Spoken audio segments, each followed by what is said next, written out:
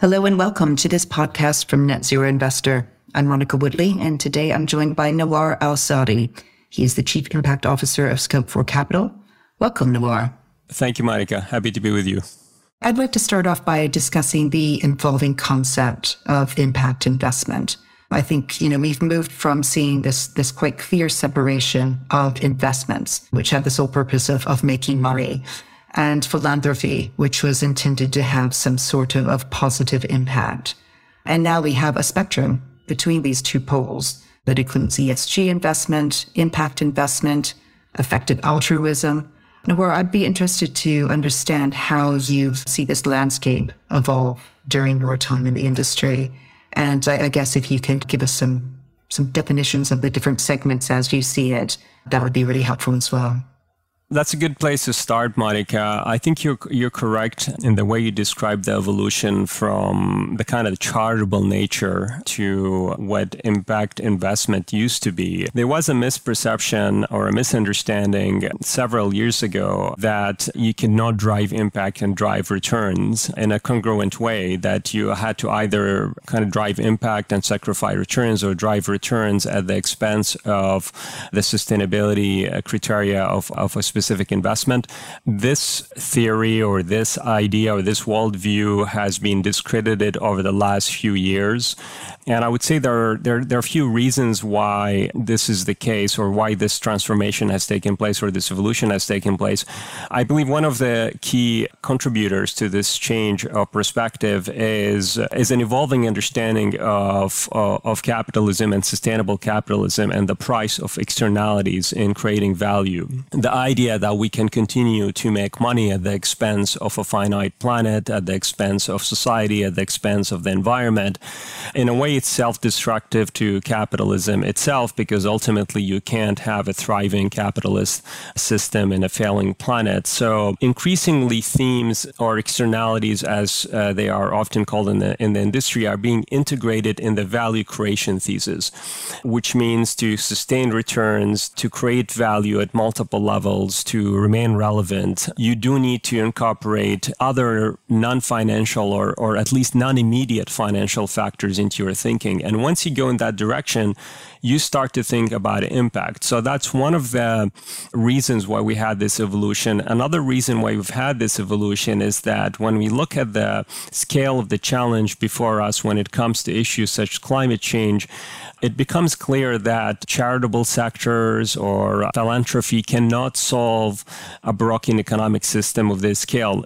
Obviously, these parties or these contributions could have an impact in a limited, in a local setting or regional setting, but we do need to address challenges such as climate change at a global scale, and we need to enlist multiple participants in the financial industry and outside of the financial industry. This is a human challenge.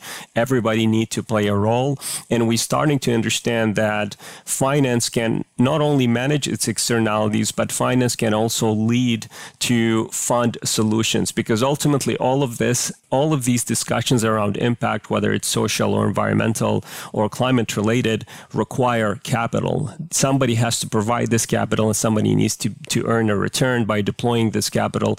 So in my judgment, the finance industry has a critical role to play, and it has the capacity to drive change at scale. And I think this now is being accepted as mainstream thinking in terms of how investors can both manage their externalities and actually use these themes to identify opportunities and create value for their beneficiaries and their clients and their investors. Now, we talk about making an impact, but how is that actually defined? I guess if you could explain for us the concept of additionality, that would be helpful. Yeah, I think additionality is really important in this discussion, and it's a relatively simple concept. There's one thing you need to know, Monica, about investors. They use sophisticated terms to explain simple things, just sometimes to make themselves feel more important. But actually, additionality is relatively simple. So let's say, I'm going to put it in really a very relatable term. So let's say you have a cold, and usually it takes you 3 to 5 days to get better, and somebody give you a medication, and they tell you, well, if you take this, you'll potentially get better faster, and you take that medication as soon as you feel the cold coming up, and you still get better only in 3 to 5 days. In that sense, this medication or this intervention did not make you healthier faster. It did not have an impact. Did not have any additionality. But if you've taken a pill and you felt better immediately the next day, then we can talk about an impact, about an additionality, that this medication has cut the recovery rate from 3 days to 1 day. So the additionality is 2 days of quicker recovery, of more productivity, of feeling better.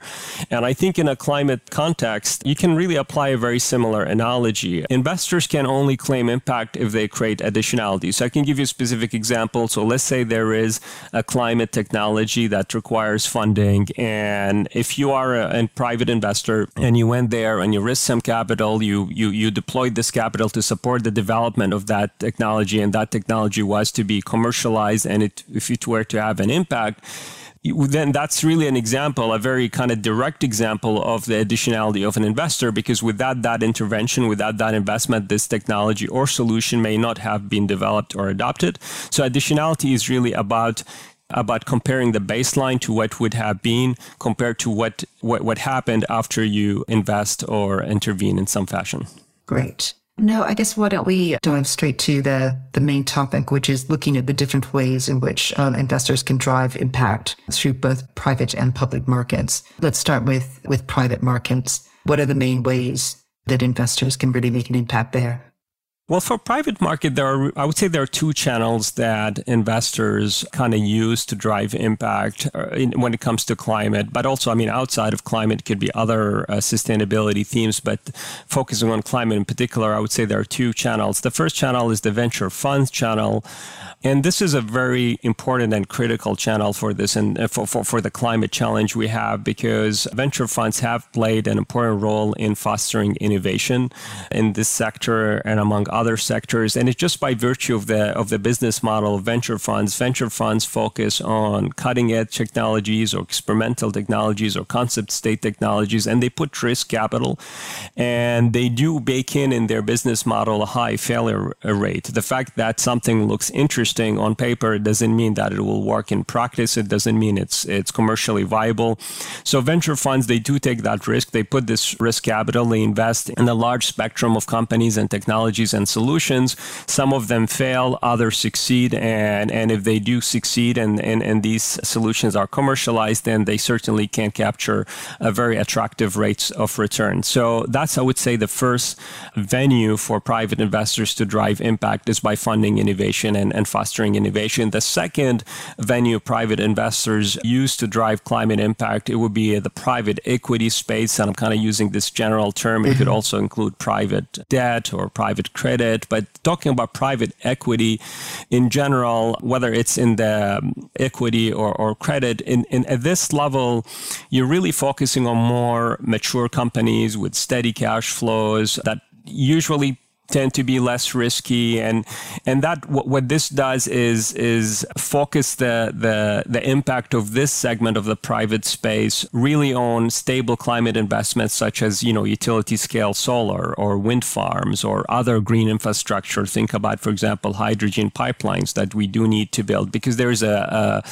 predictable cash flow, and a lot of these investments are funded with debt. So we kind of match these two, the in and out of cash coming in and out, and then you can drive impact by, for example, funding a wind farm that would not have been built if you did not bring the capital together and assumed obviously a level of risk to fund it. So these are the two channels, the venture funds and the private equity, I would say, the key venues which private investors drive climate impact. Okay, with that last example of building a wind farm that wouldn't have otherwise been built, a clear example of investors providing that additionality with their investment. Now, I know looking at public markets, there is sometimes the criticism that there's not really the same opportunity for public market investors to provide that additionality. What do you think of that criticism, and how really can public market investors make an impact?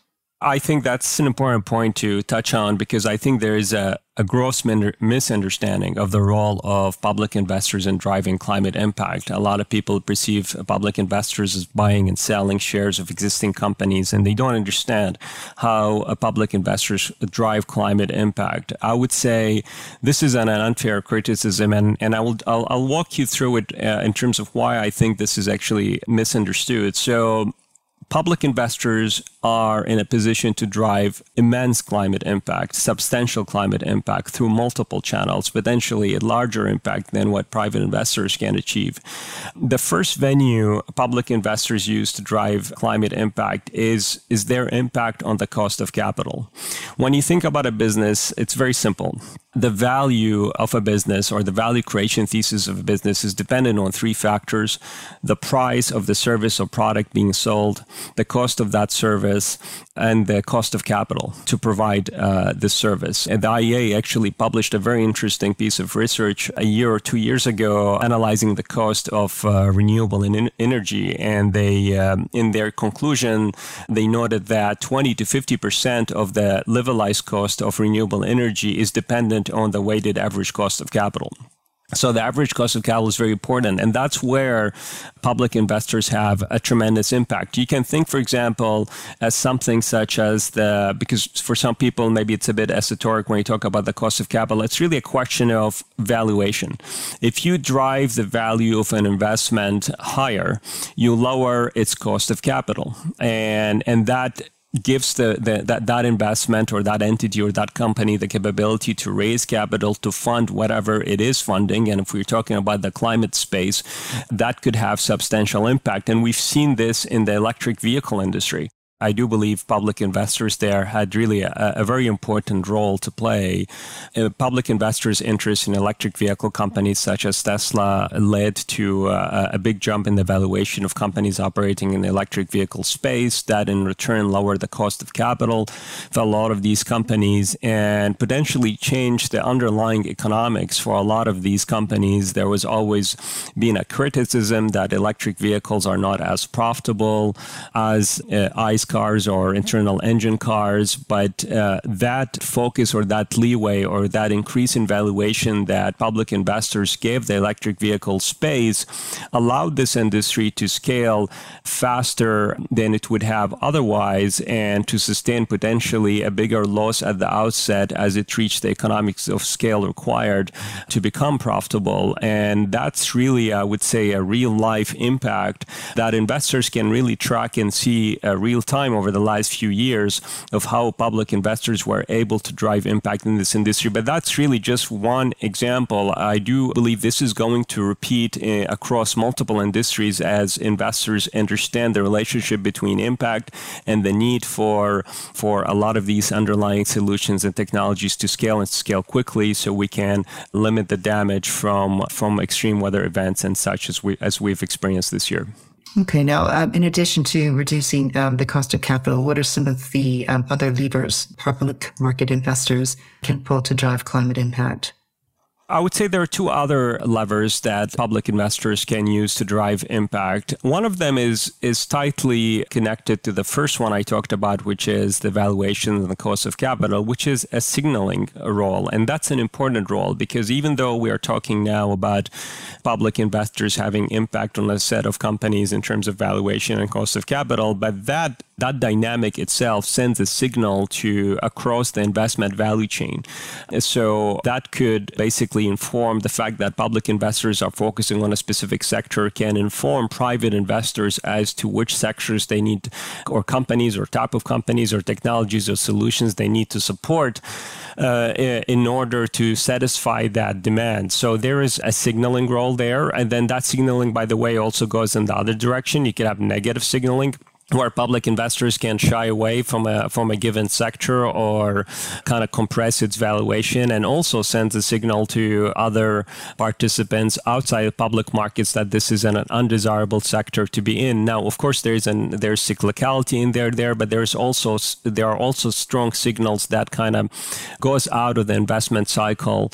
And private investors and other entities, by the way, I mean, it's not just private investors. Anybody watching public markets can kind of glean seen a message in terms of where capital is being allocated. So that's another lever. And just one final point about this lever is signaling to the company managements themselves that maybe their sector or their entity is in or out of favor, and they may need to reflect and think about their future. And kind of building on that, then you have the other lever, which we've often talked about in ESG investment circles, which is active ownership, engagement, that public investors use as a lever to drive impact with the companies they own as shareholders. And that happens through the venue of proxy voting, happens through engagement.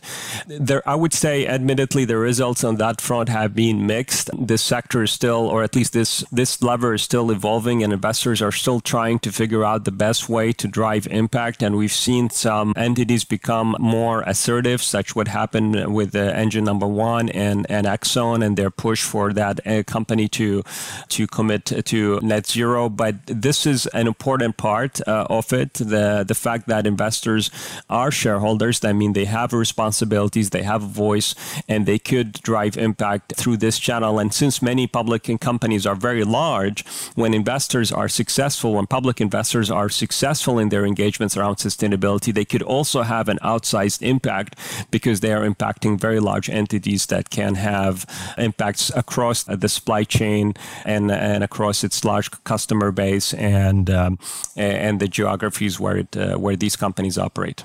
Yeah, that's a really good point. I think we definitely have seen a huge surge in engagement of different types, whether from proxy votes or direct engagements trying to influence company managements.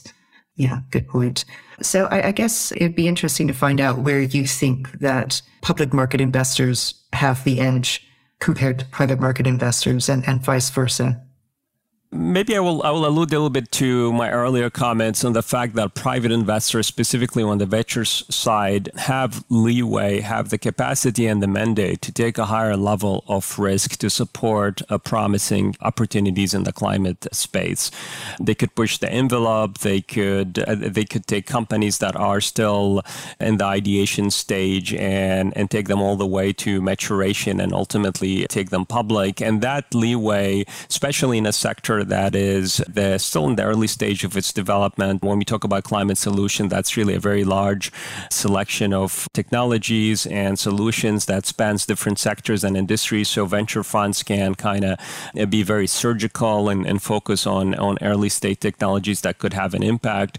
And that's, by the way, what's one of the reasons why Larry Fink, CEO of BlackRock, predicted that the next 1,000 unicorns or the 1,001 $1 billion companies will be climate tech companies. That's a very important statement. It tells you that this is one of the, if we're talking about signaling, that's a very strong signal that this is where investors need to look. And obviously venture funds have that advantage, is they could find these unicorns and nourish them and ultimately profit and produce a handsome rate of return for their investors. Unlike private investors in the VC space, public investors focus on companies at a higher level of maturity. Obviously, that doesn't mean these companies are not innovative or cannot kind of drive change as well, but it's just the nature of public companies and public investors. They do expect these companies to have more mature structures, more mature operational structures, more clarity about the technologies they are using, the solutions they are developing. But that's even though some may perceive this as a limitation, I do actually believe this to be a very important factor, because once a company becomes public or taps into public markets, it could scale very quickly. Public investors are in a position, especially in today's world where there is so much money kind of sloshing around, public investors can provide prodigious amount of money for companies to grow and scale very, very quickly. And when it comes to climate, this is critical. This is not just about, working and funding a technology in a lab that may have an impact in 20 years. This is about taking a technology or a solution that works today and scaling it very quickly so we can cut emissions quickly as well. This is where the public markets, public investors have a very important role to play, and I would say this is their edge. Now, having said that, there's complementarity between these two players. Mm-hmm. This is not about private versus public. Private investors can find innovation, they can fund innovative companies, but ultimately they need to hand them to public investors for just starting with their business model, they need to exit these investments and they need to hand them to other investors that will take them to the next level. But while innovation is fostered at the private level, public investors can really scale these solutions and drive impact. And that's what we need. At this stage, we don't need only ideation, we need scale. And that relationship between the two is a very powerful combination. What are some of the climate solutions that you are particularly interested in right now? Where we should fund investing for impact? We're looking across a spectrum of technologies and solutions. The way we look at it is we have internally divided the climate solution space into themes. Some of them are technology-oriented, some are more nature-oriented, such as we call it sustainable ecosystems, solutions around protecting land, around forestry, around plant-based solutions, around water management. Often when we talk about climate solutions, there is an excessive focus on technology. There's this belief that technology is really the core engine. Technology have a very big role to play, but there are solutions that are, I would say, less technologically advanced, but they are as impactful. If you think about, for example, something as insects proteins. Insect protein are a very viable source of protein, and they could be and they are used as feed for cattle, for animals. And they have a fraction of the carbon emissions that are tied to the mainstream sources of feed for cattle. So solutions or companies or entities that are developing solutions around these innovative ideas are of interest to us. Certainly plant-based foods are of interest to us. And I'm not discounting the solutions or innovations such as renewable energy on the wind side, on the solar side, on the hydrogen economy. What we do is we look for these solutions in the public space. We look for pure companies. We use very innovative natural language processing solutions and AI solutions to actually find these companies, to support them, to ultimately drive impact the way I described it, by lowering their cost of capital, by engaging with them, and by sending signal that this is where capital needs to go. So we feel very, very excited as to the opportunities that are open to us today on multiple sectors and industries across the world. That's great. Fascinating to hear about kind of the wide range of areas where investors can have an impact. Well, thank you very much for sharing your thoughts today. And I'm very happy to share that Nawar is going to be joining us for a whole series of podcasts. So I hope you can join us when we speak to him again next time. Thank you. Thank you, Monica. Thank you for the invitation.